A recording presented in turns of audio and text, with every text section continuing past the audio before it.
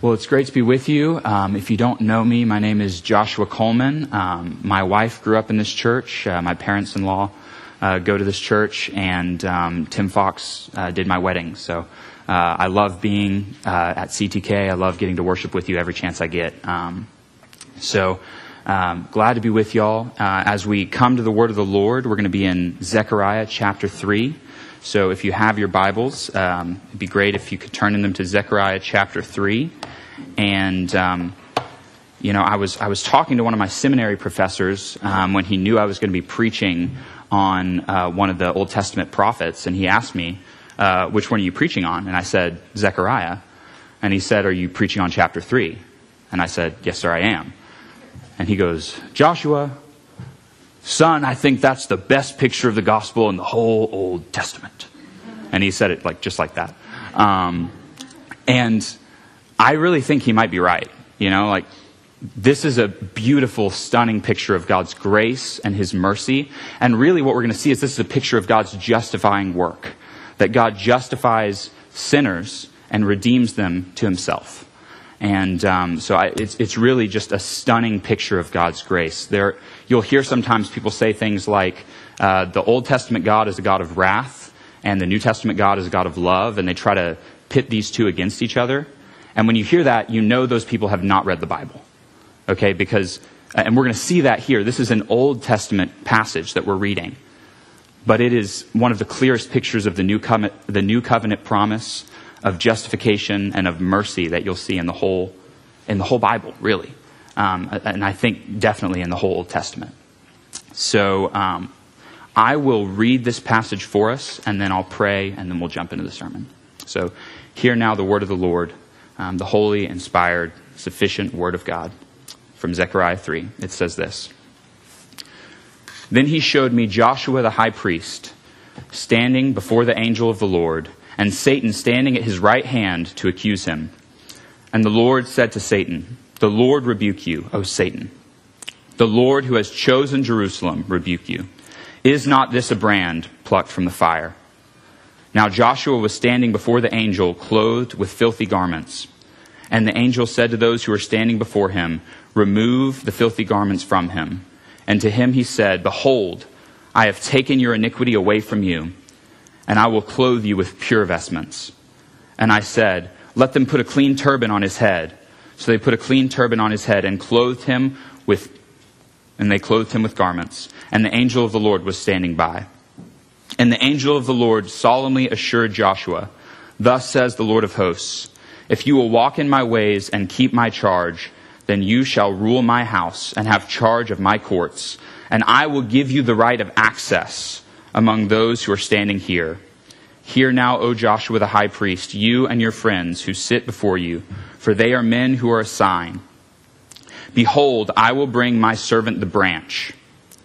For behold, on a stone that I have set before Joshua, on a single stone with 7 eyes, I will engrave its inscription, declares the Lord of hosts, and I will remove the iniquity of this land in a single day.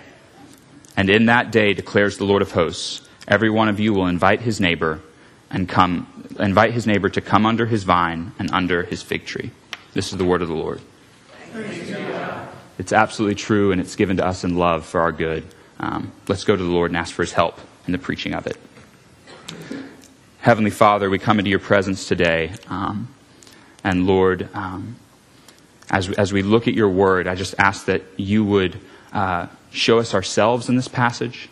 And more than that, I ask that you would show us Jesus in this passage.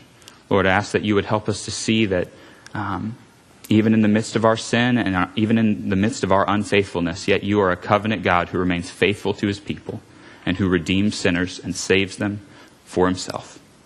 It's in Jesus' name we pray. Amen. So just to set the context of this passage a little bit, we're in Zechariah, and this is one of the final books in your Old Testament. It's the second to last book, and this is set during the time period of the return. So the people of Israel had turned away from God time and again. They had had many kings who had worshipped idols, and many of their people had begun to worship idols. And so because of this, God had sent prophets to warn the people. Again and again, he kept sending prophets to warn them, if you don't turn back from your idolatry, you're going to experience the exile. You're going to experience covenant curse. In the book of Deuteronomy, that has the list of the blessings and the list of the curses for those who keep the covenant and those who don't keep the covenant. The worst covenant curse in the book of Deuteronomy at the end is exile. And the people of God, they didn't listen to God's prophets. The kings didn't listen to the prophets. And so eventually, God did keep his word. He exiled the people. He allowed Babylon to come in. He gave Israel into the hand of Nebuchadnezzar, and the southern kingdom of Judah was exiled. And they're exiled for 70 years. And then God brings about the emperor of Persia, Cyrus the Great, and God allows him to send Israel back to Jerusalem. And so this is a grace of God. But these people that Zechariah is prophesying to, they're in like the first generation of people who have returned to the land after the exile. And they're probably wondering, is Yahweh still our God? Right? He destroyed the temple. We no longer have a monarch. We're now a vassal state underneath the Persian Empire. Is Yahweh still our God? Does he still love us? He's still there, but we broke his covenant. Right? We experienced covenant curse. We were exiled. So does Yahweh still love us? Is Yahweh still our God? And I think if you're a Christian long enough, you go through times in your own life where you begin to feel like the countenance of God has turned from me. I don't know where he is. I'm speaking from my own experience, but I bet some of you have experienced this too. There are times in your life when you look for God and it seems that you can't find him. Or you experience those dark nights of the soul. And I think that's where the people of Israel are now. They're in that time, in that place where they're wondering, has God abandoned us? Does he hear our prayers? And that's the time when God gives Zechariah this vision to give to the people of Israel, to remind them who their God is. Because ultimately, their hope is not in their works. It's not in how good they are. It's in how faithful their covenant God is to them. 2 Timothy reminds us, even when we are faithless, yet God remains faithful, for he cannot deny himself. And so this is just a beautiful picture of the character of our God, that he is a covenant God who redeems sinners. And so in the beginning of this passage, you begin and you essentially see a courtroom set up, right? So I'll back up. The three headings we're going to look at this passage under, we're going to see the courtroom, the clothes, and then the coming king. Okay, courtroom, clothes, coming king. And in the first verse, what you really see is a courtroom setup. Okay, you have Joshua the high priest, and essentially Joshua is the defendant. He's on trial. Okay, and then you have Satan standing at his right hand to accuse him. And Satan is basically playing the role of a prosecuting attorney. His job is to try to get the judge to pass the verdict of guilty on Joshua. And then you have this mysterious figure, the angel of the Lord, who's acting as the judge in this courtroom. So you have the defendant, you have the accuser, and then you have the judge. And what's really interesting is Joshua, it says here that he's the high priest. And so what that means is Joshua isn't the only one on trial here in this passage. Actually, everyone that Joshua represents is on trial. Because the high priest stands for the people. He's a representative for the people. And if you read the Bible, what you find out is, as it goes with the high priest, that's how it goes with the people. And so Joshua is their representative before the holy judge. And so the verdict that's given to Joshua is the verdict that God gives to all of his people, all of Israel. And, I mean, you can imagine being in Joshua's position, right? It says he's clothed in filthy garments. So he's the high priest, but he's standing in the throne room of heaven. He's standing before the judgment seat of the Holy One of God, and he's clothed in unclean garments. As the high priest, you would never enter the temple without cleansing yourself, because if you were to be ceremonially unclean in the presence of God, that was a death sentence. And so for Joshua, he's in a very scary position here. And if you were Zechariah, if you put yourself in the position of Zechariah, he's watching this. He's watching Joshua, his representative, standing before the holy judge, and he's ceremonially unclean. He's clothed in filthy garments. And then not only are they garments that are filthy, not only is he ceremonially unclean, but we actually find from the passage that these garments are an outward picture of his inward heart state. It calls these garments his iniquity. And so in this vision, in this image, what we see is that Joshua is actually standing before the holy judge, robed in his sin. And so he's deserving of condemnation here. He's entered unclean and unrighteous before the righteous judge. And Satan stands to accuse him. And that's who Satan is, right? Satan is the accuser. Satan is a liar. He's a deceiver. When he lies, he speaks his native tongue. And he's like a roaring lion. He seeks to devour God's people. And Satan is a hypocrite to be here as an accuser, because Satan is the one who first tempted Adam and Eve to sin in the beginning. But if you're a Christian long enough, you know that when sin tempts you, it says, do this, it will feel good, it will lead you where you want to go. And then as soon as you give into that sin, it turns around and accuses you. How could you? Right? And so Satan is a hypocrite, because he tries to entice us with sin, and then he turns around and accuses us and says, now you're worthy of condemnation because you've sinned. And so that's the position that Joshua is in here in this passage. He's standing before the holy judge with Satan at his right hand, slinging his darts and his lies, and also even his truths, right? Because Satan is saying he's guilty, and Joshua is guilty. He's clothed in his own guilt.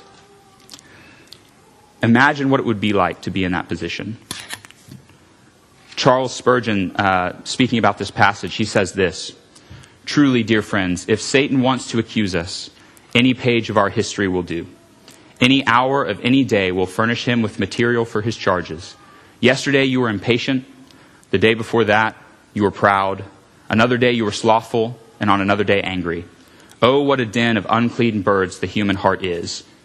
If the old accuser wants reason for accusation, he may indeed find as many as he wills, and continue to accuse as long as ever he pleases, for we are altogether as an unclean thing.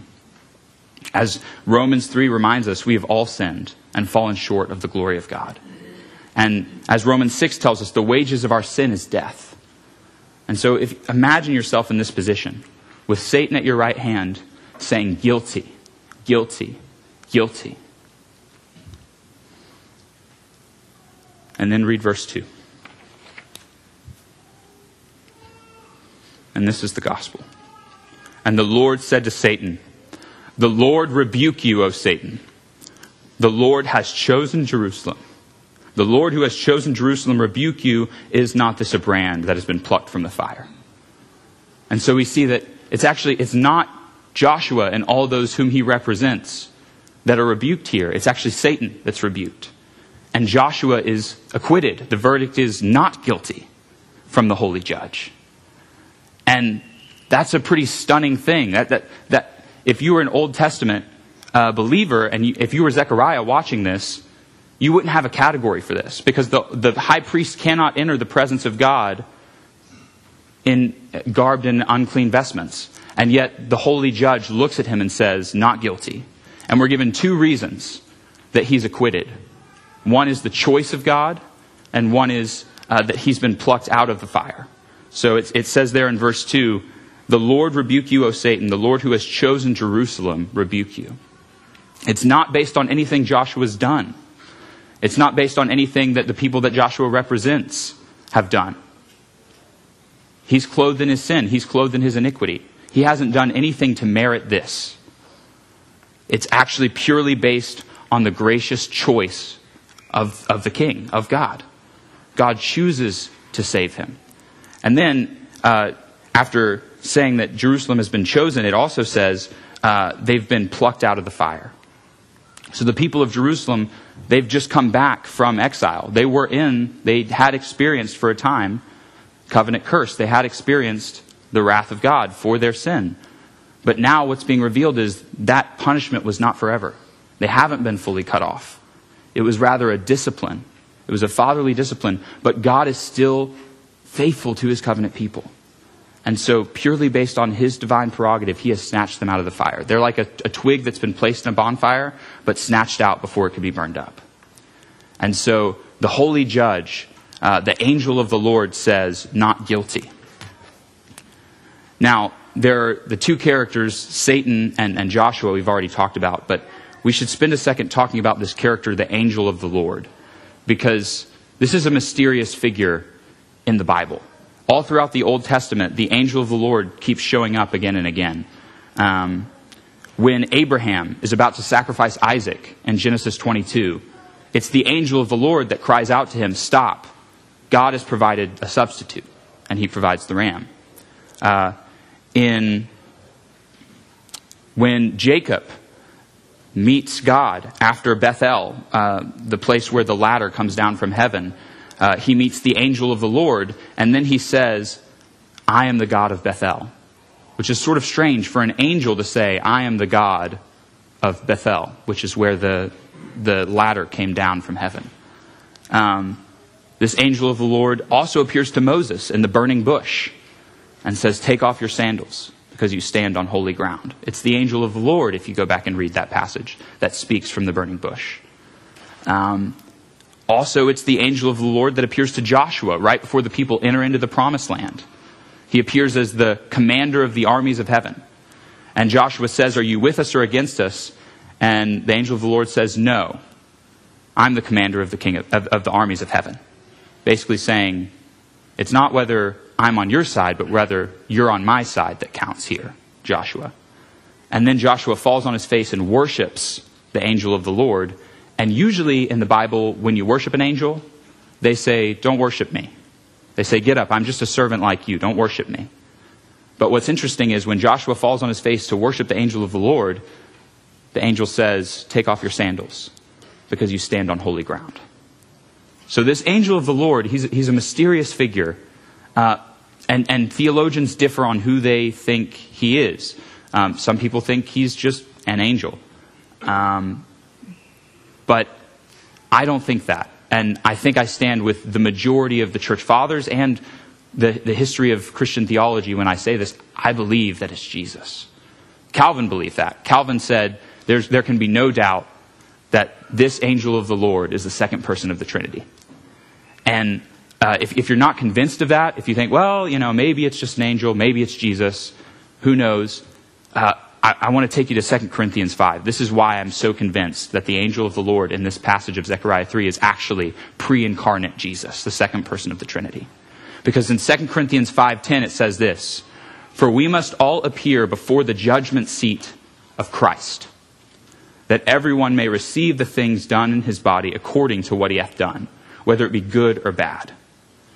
And so, imagine the despair and the terror if you were in the position of Joshua, and then you look at the holy judge, and it's Jesus looking at you. That's what I really believe is happening in this passage. Is that when the angel of the Lord says, "Today I have taken your iniquity from you," I think that's Jesus, because Jesus is the judge. I think it's pre-incarnate Jesus. And if that's true, what that means is he is promising to go to the cross in this moment. When he takes away the unclean garments and he gives clean garments to Joshua, the high priest, he's promising, "I'll take his place." There's an exchange. There's a swap that's happening here. Right? Because in order for Joshua, the high priest's unclean clothes to be taken away, in order for him to be clothed in clean garments, someone else had to be clothed in unclean garments.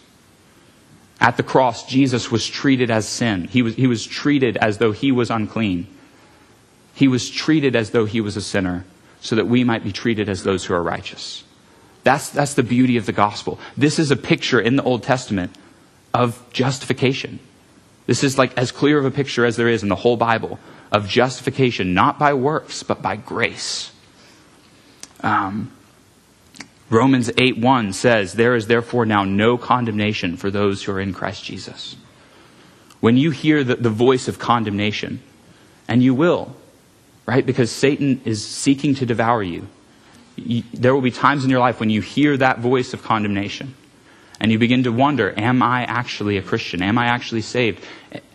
I've sinned so much. But where sin abounds, grace abounds still more. The reason that we can be assured of our salvation is because our unclean garments have been taken away and they've been placed on Jesus at the cross. And we've been clothed in clean garments, not our own.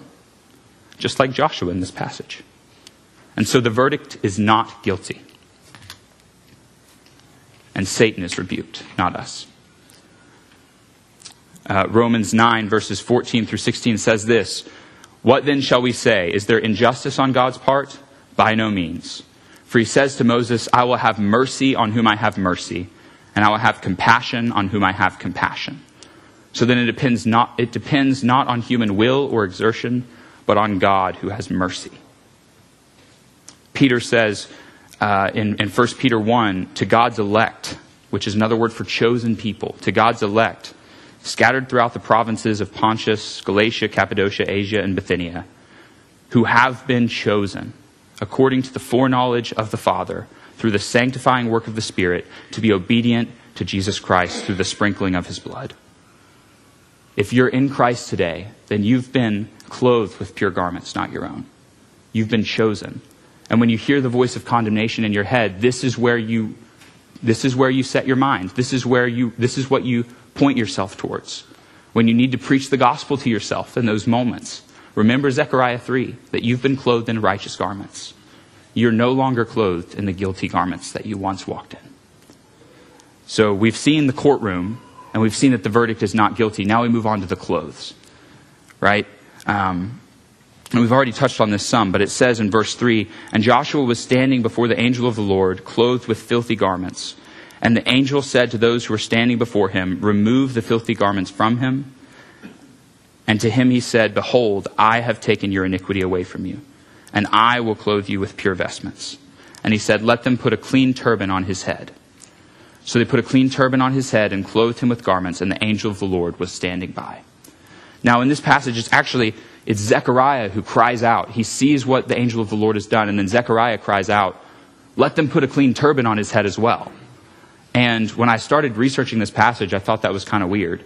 The angel of the Lord takes away the filthy garments and clothes him in righteous garments. And then Zechariah, who to this point has been a bystander, he shouts out, "Hey, put a turban on his head too."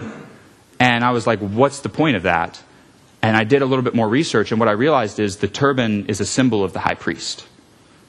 And so what Zechariah is really saying here when he says, put a clean turban on his head, is he's saying, us too. Not just Joshua, but let this be for all of us.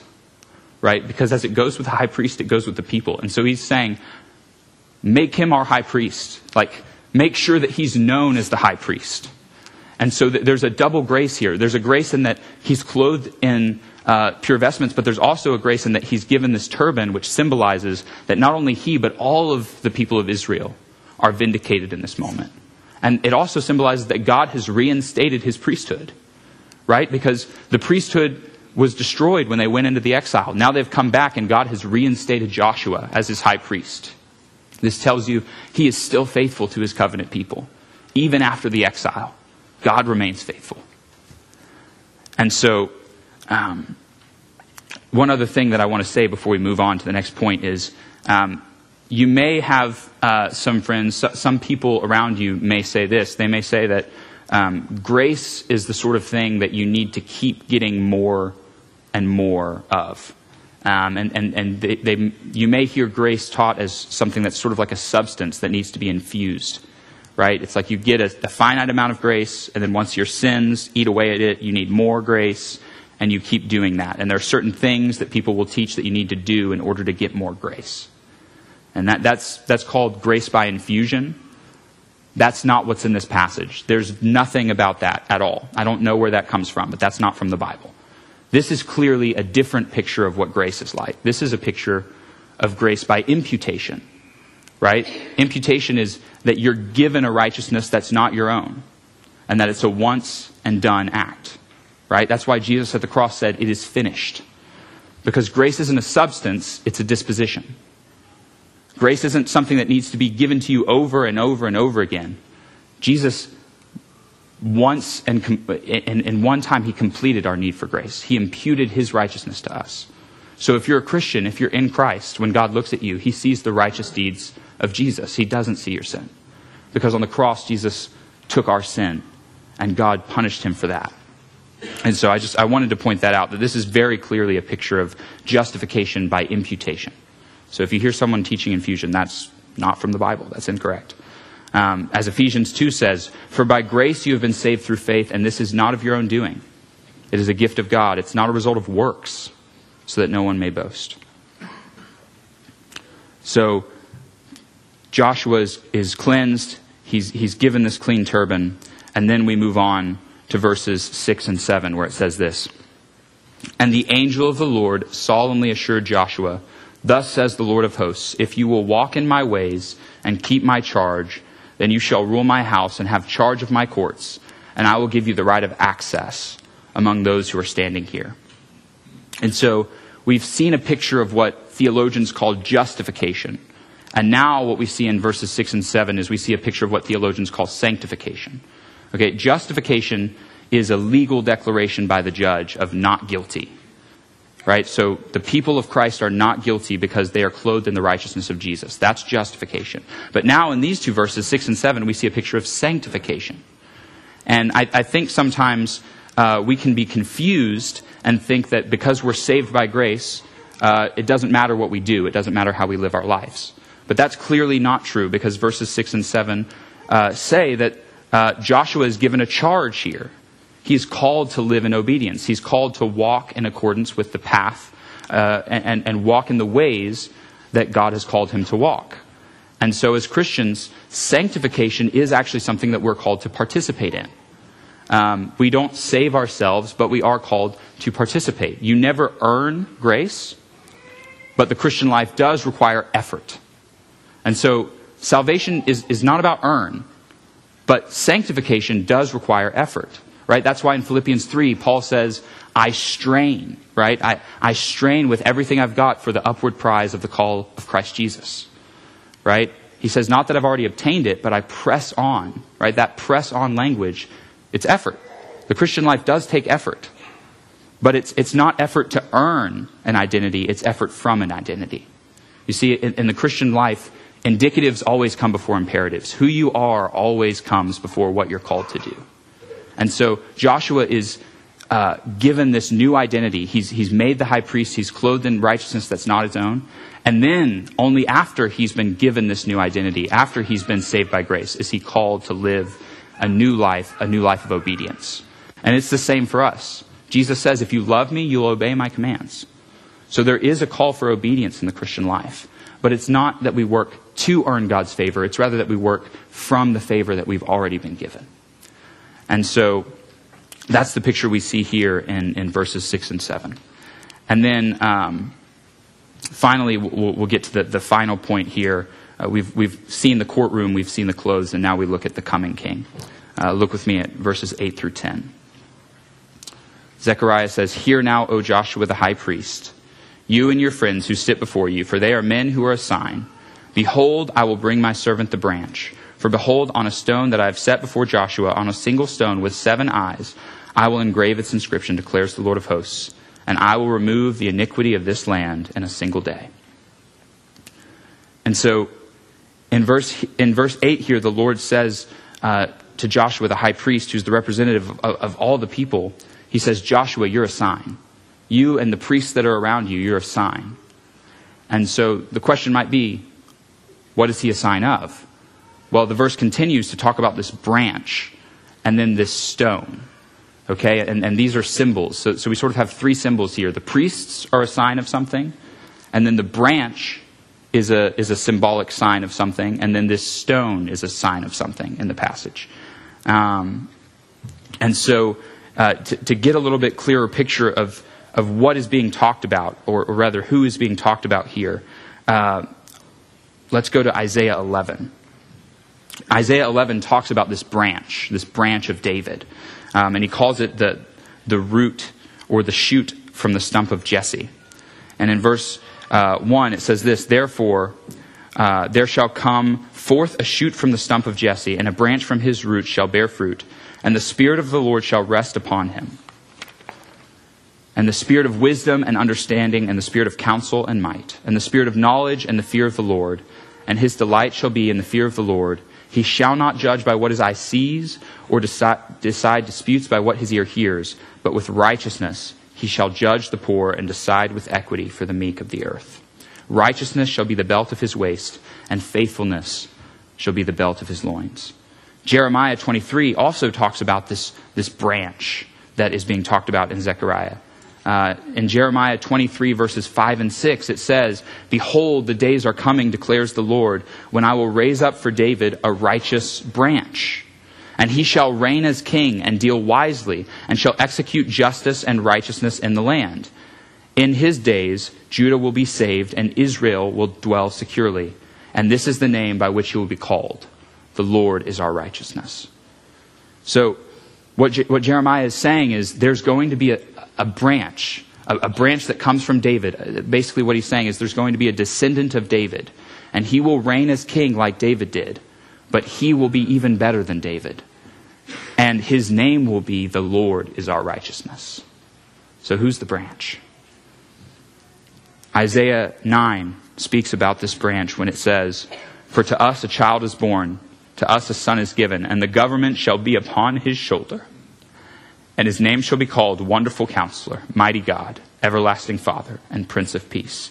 Of the increase of his government and of peace there will be no end. On the throne of David and over his kingdom, to establish it and to uphold it with justice and with righteousness from this time forth and forevermore. The zeal of the Lord of hosts will do this." The branch is Jesus.